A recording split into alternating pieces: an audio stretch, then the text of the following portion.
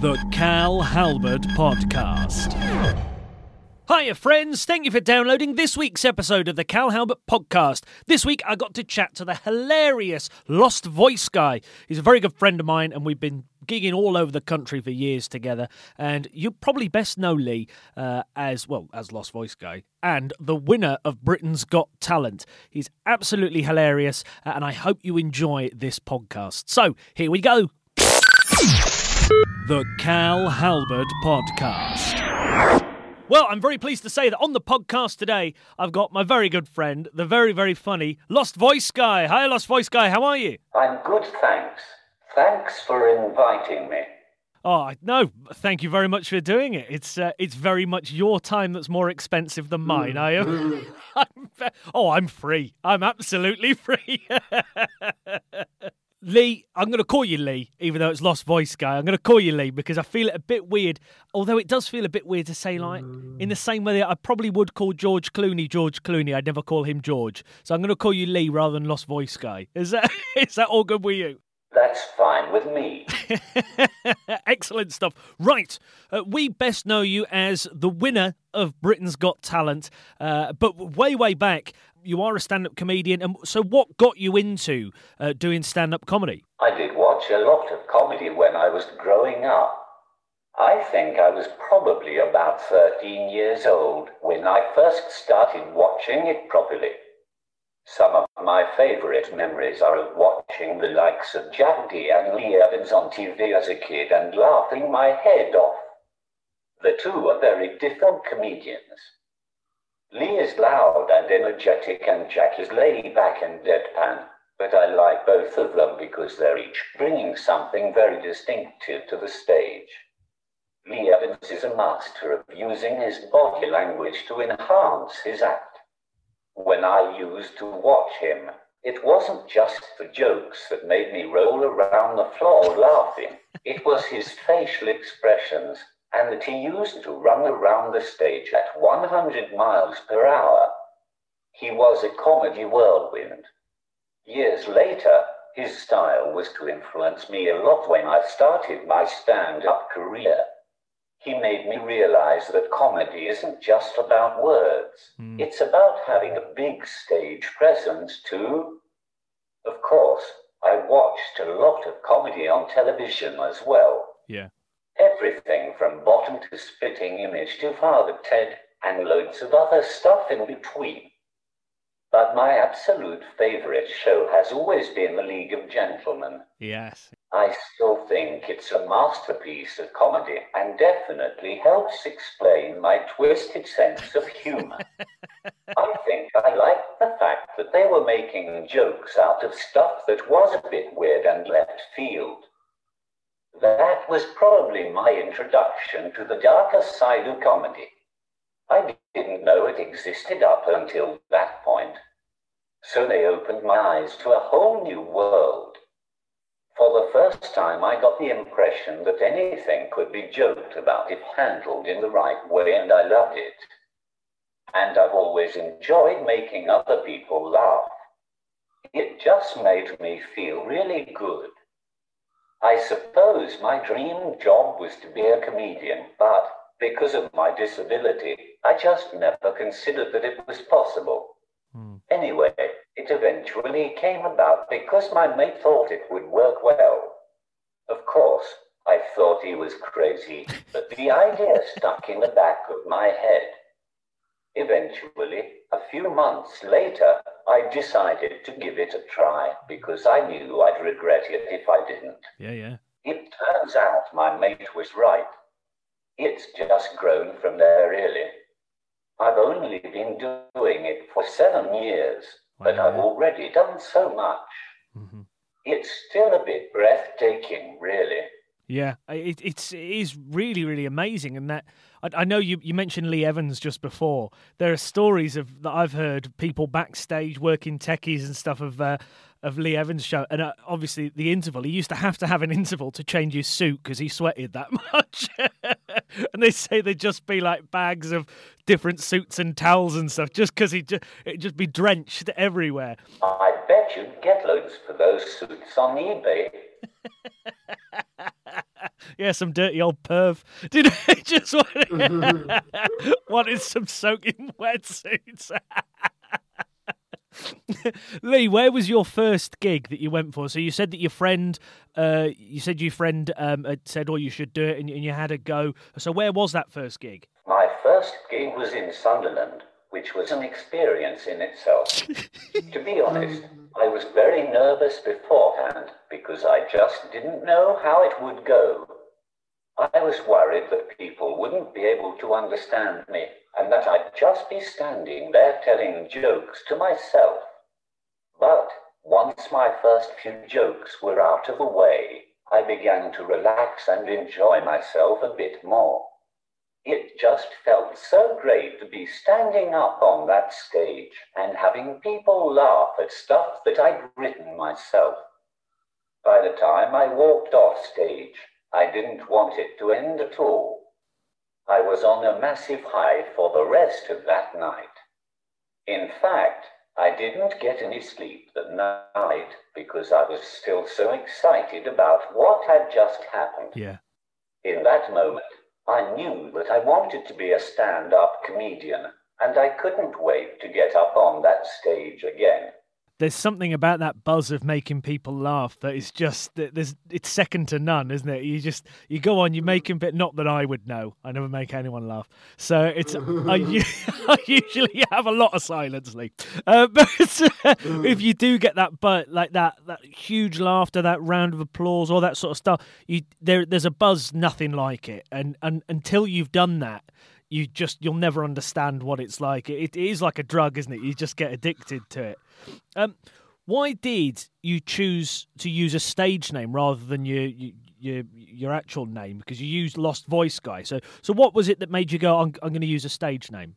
The main reason that I chose a stage name was so I would stand out from the crowd of all the other new comedians. Yeah. When I was just starting out, I thought it would make me more memorable. But you'd be surprised at the many variations of that name that I have called. People have called me all sorts. From No Voice Boy to Misplaced Voice Man to the guy with no voice. But I do think it's important to deal with the elephant in the room early on in my set to make the audience feel more comfortable with the disabled bloke on stage. That's why I always try to start my sets with some quick fire gags about my disability.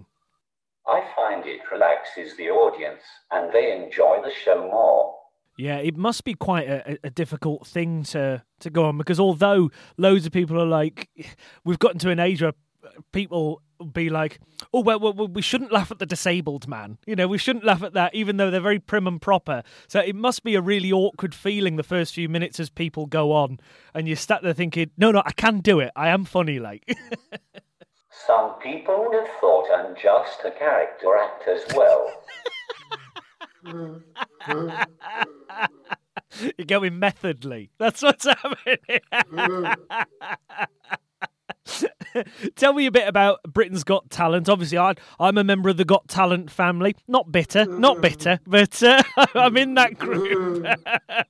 Tell me a bit about that. Did you apply? Were you asked to go on the show? Because, I mean, it used to be a bit of a secret, didn't it? That they go, actually, we do headhunt people as well. But it's kind of well known now. So tell me a bit about that. It was my agent who suggested doing it, and I didn't like the idea at all at first. Of course. I just didn't see it as a route I wanted to go down. Comedians used to think that Britain's Got Talent were 3 dirty words that should never be spoken, and looked down their noses at it. Yeah. And I was one of them. This was watered down entertainment for the masses, and we were all too cool for that. I was very wary of getting known as the bloke off Britain's Got Talent. And yes, I'm now fully aware that I'd always be that bloke who won Britain's Got Talent. Another thing that bothered me was that I'd have to tone down my jokes if I was going to tell them on television before the watershed in front of millions of families eating their tea and the Southerners eating their dinner. My sense of humor is really dark at times, and I fucking love swearing. That's just the sort of person I am. But when you've been doing comedy for as long as I have, you begin to realize that the opportunities for real television exposure are few and far between. Yeah. And Britain's Got Talent gets millions of viewers every week. So, to me, it began to make sense from that point of view. I knew that however well I did on the program, even if I made just one appearance, the level of exposure I would get could only be a good thing. Another thing I was genuinely scared about was being judged by my peers for doing the show. Yeah. I was worried that they might think less of me for selling out. We all wear the slog of the comedy circuit like a badge of honor. From the periphery, hands pressed up against the glass, primetime TV looks like a walk in the park by comparison. This bothered me so much that I didn't even mention to my mates on the circuit that I'd auditioned for the program until my episode had aired on television. Yeah. In hindsight, I was being a complete idiot.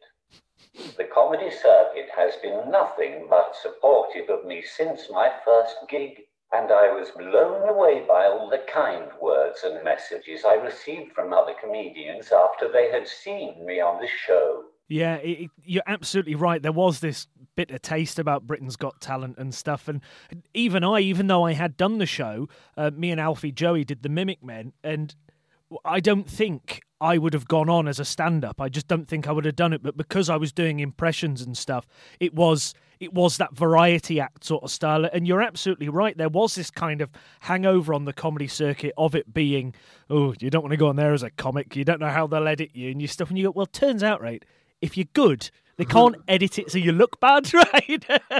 that's really what happens. And I think that the likes of yourself have really, well, not only by winning it, but like paved the way for other comics to go, yeah, I can do Britain's Got Talent. It isn't a dirty show, so to speak, for show business. Did you ever think that you would be the winner? I know you said you were a bit hesitant about going onto the show, but did you ever think that you'd be the winner? If I am being completely honest, I only thought I might win it when it got down to the final three.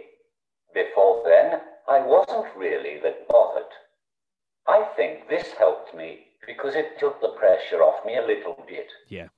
I had no expectations of winning the show, so I wasn't getting stressed out by it. I just saw it as a bit of a laugh. And I don't think I would have been that disappointed if I had gone out in the semi-finals. I was just doing it for the experience mostly. Obviously, by the day of the final, I had already spent all the prize money in my head, though. That's very true. Yeah, I mean, there is things, I bet, even when people that are applying for the show, they're putting in the application, they're going, yeah, I could do with a new kitchen like that. That's 50 grand gone. I mean, you say that you've been happy to go out in the semi-finals. I mean, I would have liked to got to the semi-finals. Not bitter, though. Not bitter. Never mind. What?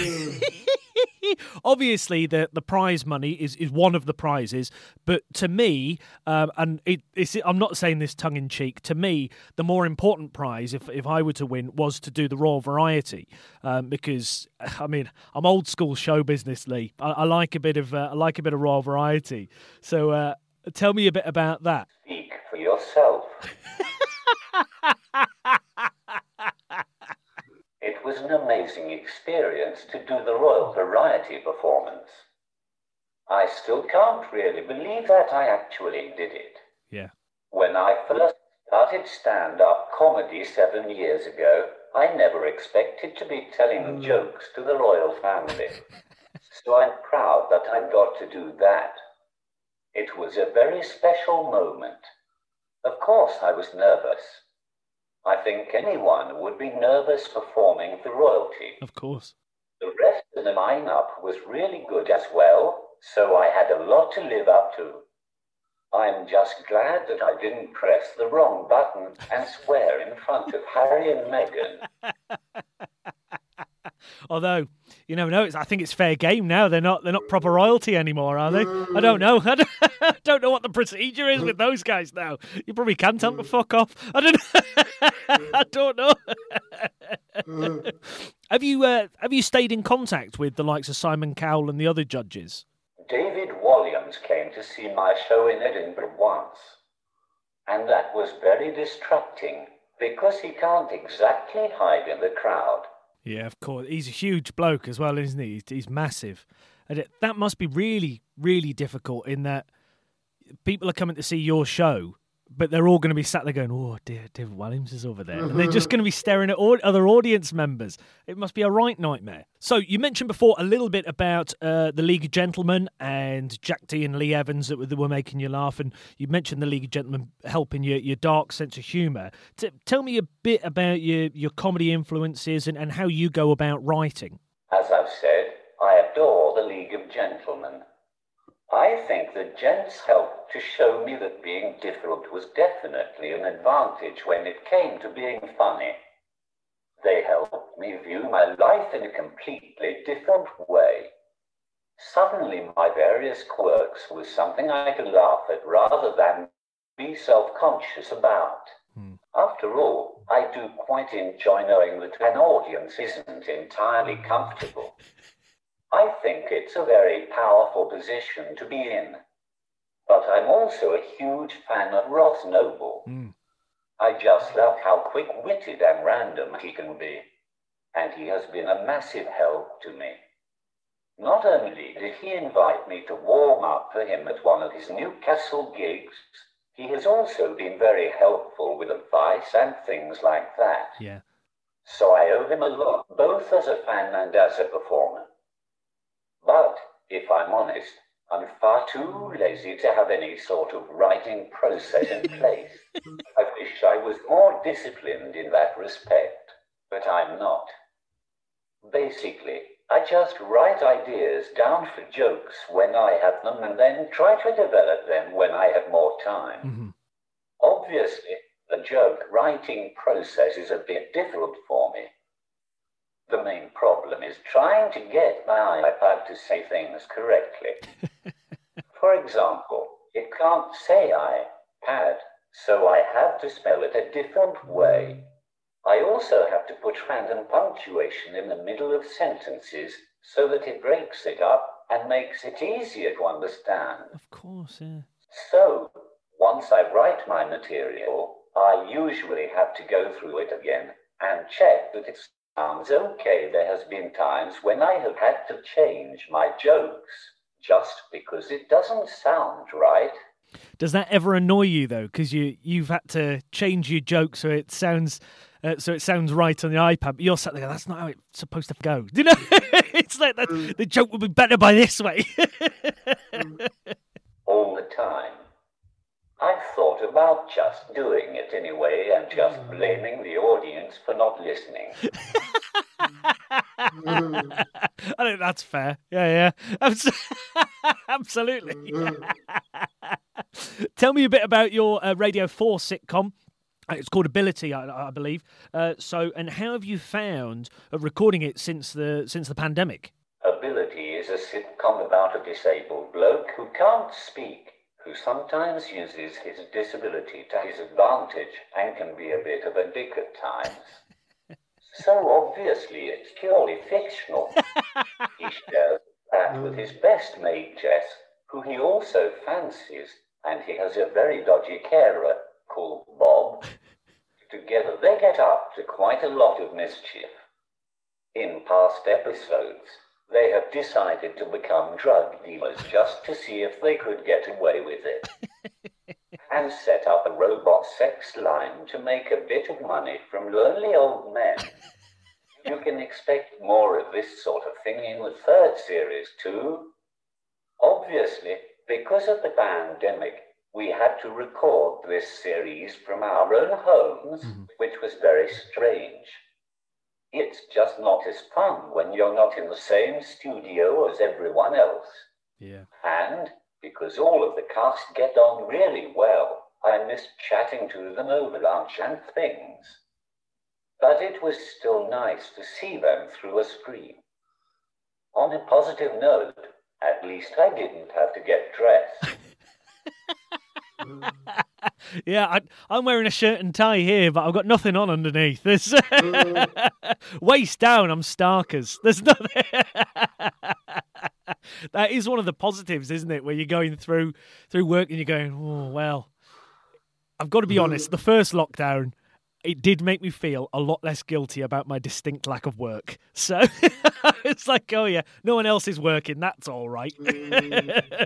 But now it's getting to the point where it's quite concerning that we're going to have to completely adapt everything now, because I know you had your tour coming up, and that's had to be postponed again. Was it already rearranged once and it's going to be rearranged again? Is that right? Thankfully, this is the first time, but it's still a pain. It gives me more time to write it, though. Yeah, I mean, if anybody behind the curtain of show business doesn't realise that many comedians still haven't written their show by the time they've walked on. We've just got ideas, that'll do. So, Lee, what is next for you? What's happening? Let's say the pandemic ended tomorrow. What's happening next for you? Well, Ability is getting broadcast on Radio 4 in February, so you can probably catch up with that on BBC Sounds. Yeah. The paperback version of my book, called I'm Only in It for the Parking, is coming out in March. Fab. So I'm excited to get my hands on that. And I'm also going on tour in 2022. All the dates are on my website, which is lostvoiceguy.com. Anything for a plug. You're a media Hawley. This is what this is. I bet that when I went on this morning, and they couldn't stop me. That's true, yeah. I suppose, yeah. What are they going to do? There'll be headline news. Schofield lamps a disabled man.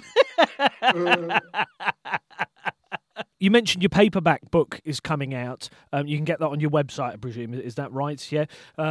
And how do you... Like, I've got no patience at the best of times. Did you have to be really, really... what's the word? Where you just... you had to just really disciplined. That's the word. Very disciplined to sit down and write a whole book. Yes, I found it really hard, actually, because I was writing Series 2 of Ability at the same time, so it was quite stressful. But I got there in the end. I'm happy with it, but I wish I'd had more time to do it as well.